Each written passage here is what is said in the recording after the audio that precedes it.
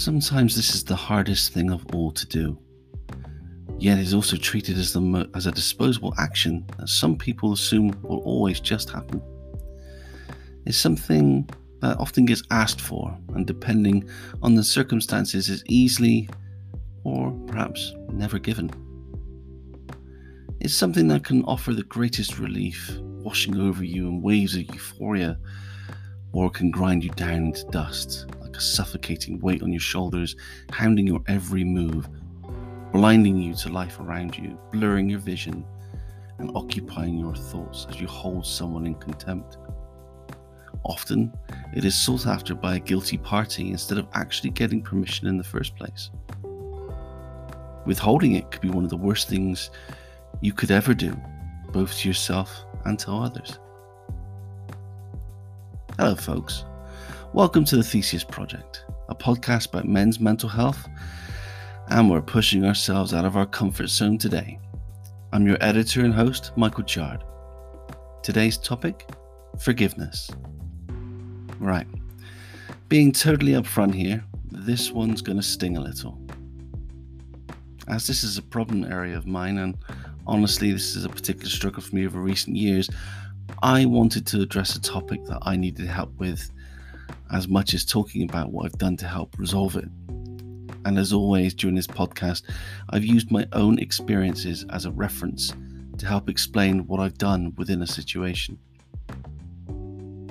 In this podcast, I'll open up about my experiences of forgiveness, the actual art of forgiveness, its benefits, risks, and impacts to your own mental health and well-being. Again, using myself as the template.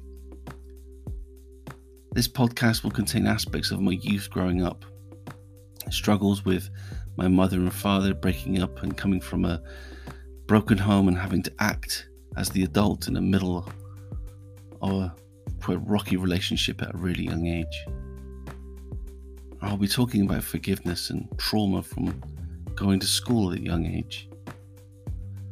I'll talk about my mother committing suicide, and I'll struggle with coming to terms with and forgiving her actions leading up to that fateful day, leaving me and my brother aside as suicide survivors. As you can tell from my voice, I'm not particularly looking forward to this one. I'm going to find this a difficult one, but I wanted to share it with you. As always, I appreciate you spending your time listening to me. Please remember that I'm doing this by being open and honest so others can learn, not just men. Even though I focus on men's mental health, I want others to think of their own experiences whilst listening to my own. And I'm under no illusions that many others have had it bad, if not extremely worse. If that's you, understand that this is to honour you, and hopefully you realise what it is I'm trying to do to empower you so you can heal. So please grab a hot cup of coffee or tea, and let's see what we can learn from each other today. Before we get underway, I need to ask a favour of you. Please don't forget to like and subscribe this podcast so you can grab all the rest of the episodes coming up from the Theseus Project.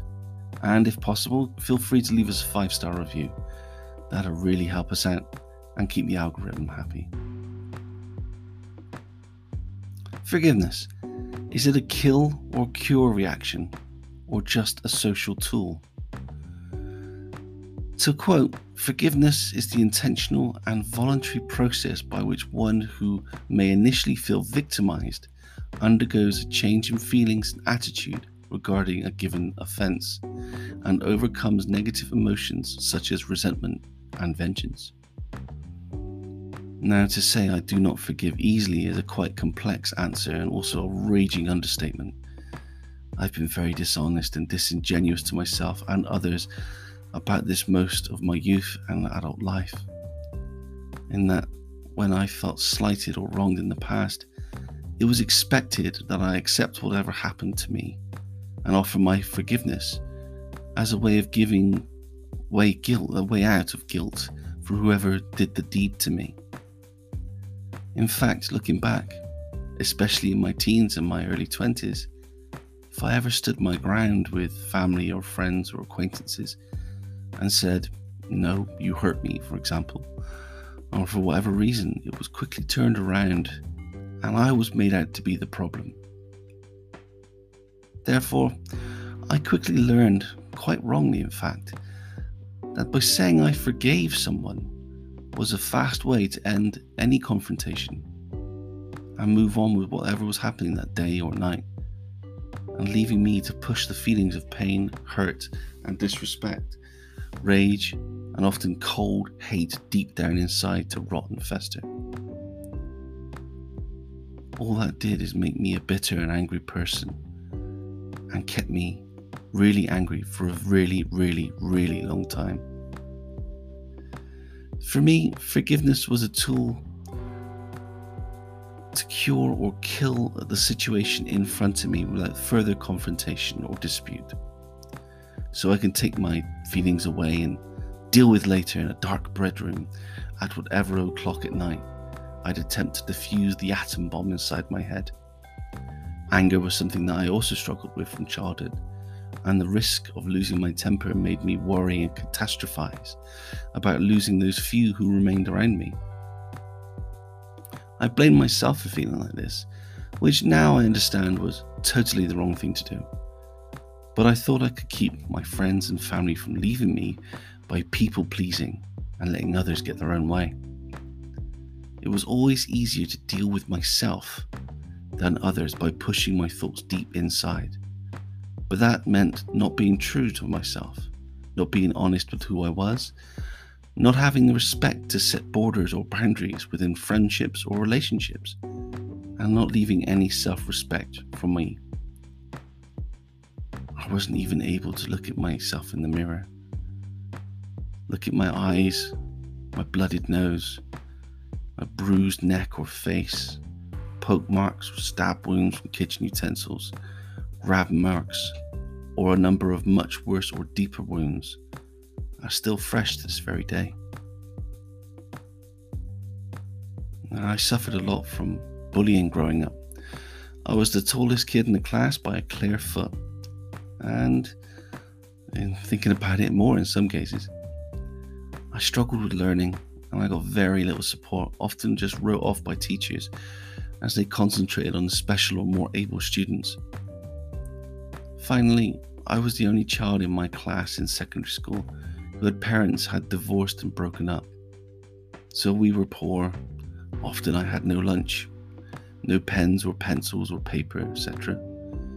I often had an old worn out coat, and often odd fitting clothing, being so tall.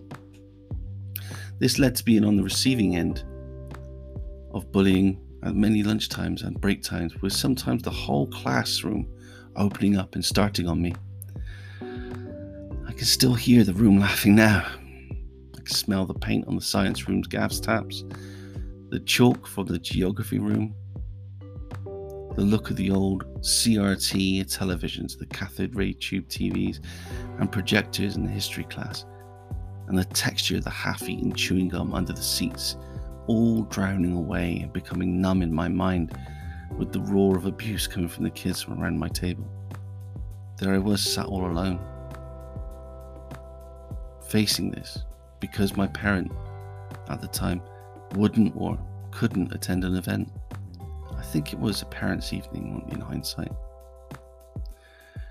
A teacher made a comment about my parents not responding to a request letter and insinuating that they couldn't possibly care about me, and that was it. That was enough to get it all underway. This was usually led by one person, one ringleader, who started the ball rolling, and children seeing they can get a reaction, smelled blood and kept pressing. I was 11 years old, and inside I was dead, cold, and starting to fill with reckless hate that just poisoned my outlook towards others.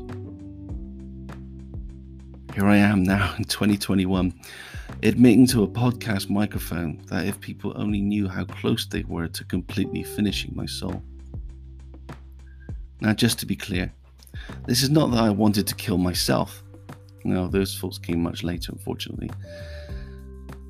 It was that I was going to do serious damage to someone else, and to be honest, my soul was happy with that. almost accepted it as a sweet release. I just stood there, staring into nothingness, waiting for 3 of them at the gates of my old school. The last, final lesson of the day was complete, and I wanted my revenge. I wanted to hurt everybody around me. I knew that wasn't possible. Therefore, I wanted to make an example of just these 3. The 3 who I thought supported me, who knew me, wanted to be around me, and were supposedly there for me. I no longer cared about what would happen to me. Everything inside was either numb or throbbing. My pride, my soul, my head, my heart, my eyes, I just wasn't there anymore. I checked out. My heart was just a dull thud inside of my chest that made it clear that my soul had made, and therefore made, my decision as well. My father had given me a broken home some time ago, left me with the ruins of a family, nuked my self-esteem, tore apart my childhood, and made it clear that I was to be left to pick up the pieces of that was once his family. In his haste to leave, he left an array of old tools in the shed, one of which was a used, grubby, brass-handled Stanley knife or packaging knife. It sat cold in my hand, but the blade was sharp as hell and extended just enough range that I could do a lot of damage if I got in close.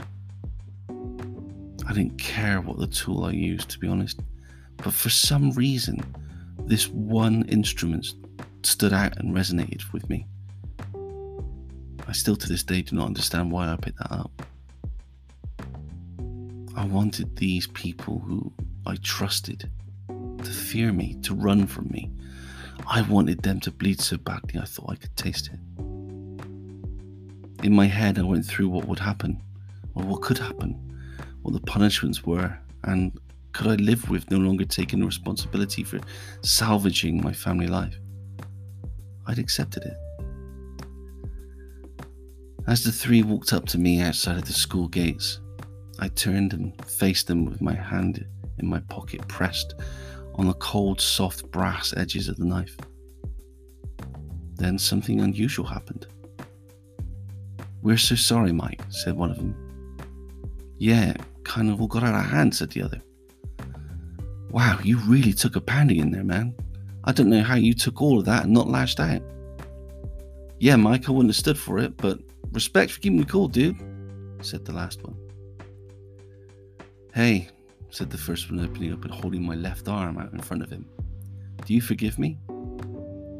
All of a sudden, I felt I'd been disarmed. Someone had taken my mind's finger off the nuclear button and stood me down. My mind raced to dump as much negative energy and feelings as possible, flushing it all away. Inside my head, I was screaming to find the fastest route to normalcy, just to reset the day and try again tomorrow. My right hand in my pocket eased up and let go of the brass-handled knife. I just gave in. "Yeah, all good, guys. I'm okay. I'm tough, I can take it," I boasted. When in cold truth, I wanted to scream, shout, rip and tear, and make them suffer for how they'd hurt me. Again that night at my mother's old home, I cried myself into the night, yet again questioning why again I'd accepted that hurt done to me, knowing well that tomorrow the whole thing could and probably would start all over again. You can see from that example how I'd used forgiveness as a tool, a band-aid, or a means to an end to resolve an issue instead of really getting the fullest relief from the act of forgiveness. In hindsight, I should have handled that event in a completely different way, and perhaps a lot less violent way. But the situation meant that I was forced to trade my self-respect for friendship. Had I had the courage and the emotional intelligence at that age and time to deal with these or such awkward circumstances and face up to these issues, I probably would have made the problem much worse in the short term. Longer term, I like to think that I would have felt a lot better, given myself room to heal and grow, and resolved my issues within my so-called social circle, and granted forgiveness to my so-called friends the correct way. Who knows? Total disclosure, that wasn't the last time something on that scale happened. In fact, not long after that, I ended up doing something that resulted in me moving schools and restarting my life, surrounded by a whole new crowd. But that's time for another. Well, that's for a podcast for another time. So to continue, as I grew into an adult and into my early 20s, that skill I learned of using forgiveness as a tool for fast relief stayed with me. Now, circumstances had changed. I'd moved out, got a girlfriend, started to make a life for myself. I was determined to not make as many mistakes as my parents had made, and I wanted to own my own home outright and build a stable environment in which to thrive and build my life. For years prior, my mother had been in and out of hospital with a multitude of mental health issues, including anxiety and depression, PTSD from her own childhood, and others. She was taking a mixture of antidepressants which were making her extremely odd, and she was combining these drugs with an ever-increasing amount of booze, both during the day and nighttime. Often when I met her, it would be a throw of the dice to see what type of person you're going to get that day. And if she would attack you, love you, cuddle you, or slap and punch you, berate you in public, spit on you behind closed doors, or kiss you on the forehead and say she was proud of you, and that no woman on this earth was ever going to be good enough for you. This particular time, I wanted to visit to see how she was, as I was getting increasingly worried about her and was contemplating sectioning her again. I opened the front door to be greeted with a strong smell of booze coming from the carpet in the hallway. She was dressed and awake, sat in the front room. She looked like she'd been drinking heavily all night, possibly into the morning as well. "Remembered I'm still alive then," she spat as I walked into the front room. "I have a job, Mum. Saturdays are the only time I can pop round as I finish late." My response fell on deaf ears. "You don't care about me anyway. Don't know why you bother coming round to see me." Well, I guess that answers what type of person I have in front of me today, I thought to myself. What proceeded was about an hour of poison and hate levelled at me, my life, my girlfriend, and my person. Finished off with, "I'm dying. My liver's packing up from all the damage I've done to it." I couldn't believe it. She's got to be lying, I thought to myself. "You don't care anyway. I'll be out of the way and you and your whore bitch can go fuck wherever you want." She continued like this for ages. Comments spewed from her, such as how she'd kill any of my children had I left them with her, how she'd always hated me and that I was a disappointment to her, and on and on and on. Finally, I cracked and blurted out through choking tears that I couldn't do this anymore. What I didn't tell you is, after years and years and years of this abuse in person, on the phone, at work, in public, in private, with all the physical attacks and mental and emotional torture, I'd finally reached my peak. I'd cracked. The family didn't know or even care what was going on. Father was nowhere to be seen, and I tried my best to shield my friends from seeing any of it, fearing they too would bolt. I was destroyed. She finally did it. "I hate what you've become," I spat. "I'm done. I'm out of here." And closed the door behind me. I drove home, took the phone off the hook. Yeah, it was a home phone, remember them? And after texting some friends so they didn't think I was ignoring them, I switched off my old Nokia phone, refusing to turn it on in case it was her. I enjoyed the quiet comfort for a while, only to find 9 voicemails of varying degrees, ranging from outright hate to requests for forgiveness. I couldn't deal with it, Why should it only be me? I'd approached all the other members of the family, trying to get them on board, to attempt to right the wrongs she'd suffered and support my efforts, but no one wanted to get involved. I begged and cried on the phone asking for help. No one came. I wanted her to understand my pain. I wanted her to understand what she'd done. If she wanted forgiveness, I wanted her to work for it this time. I wanted to stand up for myself. I am an adult now. I have power, and you will respect me. 2 days later, she committed suicide by ingesting various chemicals such as bleach, drain cleaner, pills and booze. The blood marks and smell still haunt me, day or night, it doesn't matter. The phone call I received from my brother, the drive to her house, and her twisted, bloody face as she lay on the bedroom floor surrounded by blood and vomit will stay with me forever. Now, there's a whole lot more to this situation which I've not covered. As you can imagine, this is an extremely tough one for me to put out there for everyone to listen to. It's taken me a while to write this up and to stay on task. You can see why I've scripted some of it. I'm planning to go into more detail about this whole thing and the related issues over time in upcoming podcasts and videos. So looking back, I now have the problem of forgiveness. Do I forgive her for sometimes constant abuse she gave to me over the years? 2, do I forgive her for how she treated me all of these days? Especially those final days. 3, do I forgive her for taking her own life? 4, do I forgive her for putting me in that situation? 5, do I forgive her for making me disassemble her life, disposing of items such as clothing and jewelry, knowing how she looked in them and the cups and plates she used to use? 6, do I forgive myself for not pushing back earlier when I had the chance, possibly avoiding the whole thing? 7, do I forgive myself for standing up, setting a boundary even though it was possibly too late? 8, do I forgive myself, period? 9, do I forgive my family for not being there when I needed them, when she needed them? During dark times, I have to remember that she was very ill and a number of issues that were not my responsibility to deal with.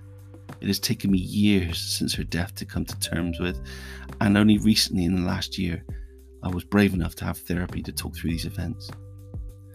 So the answer to all of these in the context of what I've just told you is yes, I can and must forgive in order to grow and move forward. No matter how much I blame myself for walking away, I need to remember the good times and good events and not just focus on the negative ones. Forgiveness is worth the effort. Now that was quite a lot to work through. Forgiveness could be the single greatest challenge you will face in your life. But if you choose to forgive, open and honestly forgive whoever wronged you or violated you, you will join a group of people who are not consumed by bitterness, anger, or blinded by hate. Living in peace is paramount for your own mental health, knowing that you are a forgiving person. So what can you do about it? 1. Grasp and understand the whole extent of what has been done to you. Take the time to explore it, learn from it. Try to remove the emotion from it so you could better understand how you move forward. 2, understand that this is a personal exercise. Forgiveness is choosing to let go and surrender any feelings, but you must make that choice with full knowledge of what's at stake. 3, who do you want to forgive? Write this down, even if it's yourself. Seeing it on paper, like everything else in life, makes it a lot clearer. 4, arrange a meeting.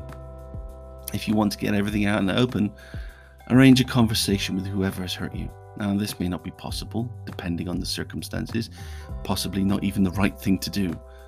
But if it's family or friends, just talking through something can help you all reach forgiveness and move on. And finally, try to move on. Sometimes I replay events in my mind, but the goal of forgiveness is to move on and grow. So that brings us to today's Crikey, It's Cool. It's a piece of software called Canva. It's available on PC and Mac, driven from a web browser, and can also be used on iPhone and Android. This software is easy to use, extremely easy to set up, and operate all your social media content from it. Now, I used Canva to set up the Theseus Project podcast, set up its branding, its design, logos, print materials, everything I needed to get out into the social space, including Facebook and Instagram posts. And I'm currently looking at building a schedule to get my content out there more often. So give it a go and see if you can start your project today. I'd love to see what you make with it.